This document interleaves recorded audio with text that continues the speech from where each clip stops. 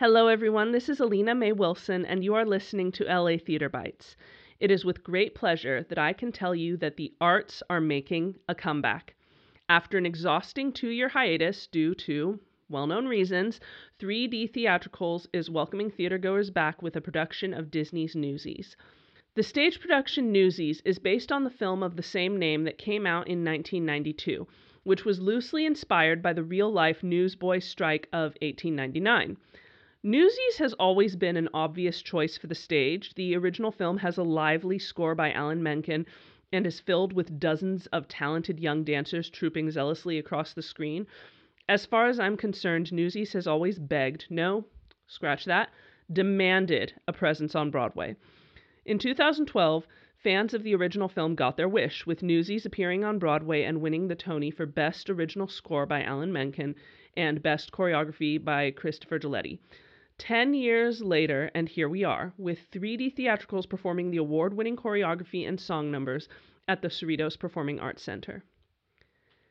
In 1899, orphaned youths make their livings on the streets of New York City by selling newspapers they purchased from the famous and wealthy Joseph Pulitzer. In the interest of maintaining his riches, Pulitzer decides on a whim to increase the price of the papers. The already struggling boys are irate, and they resolve not to sell any more newspapers until Pulitzer reduces the cost to what it originally was.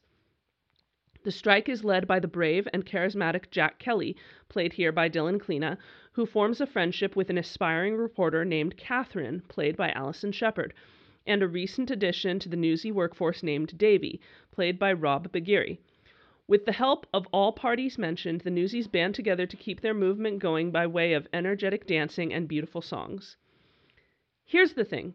Most of the songs are great, and the cast sings them beautifully.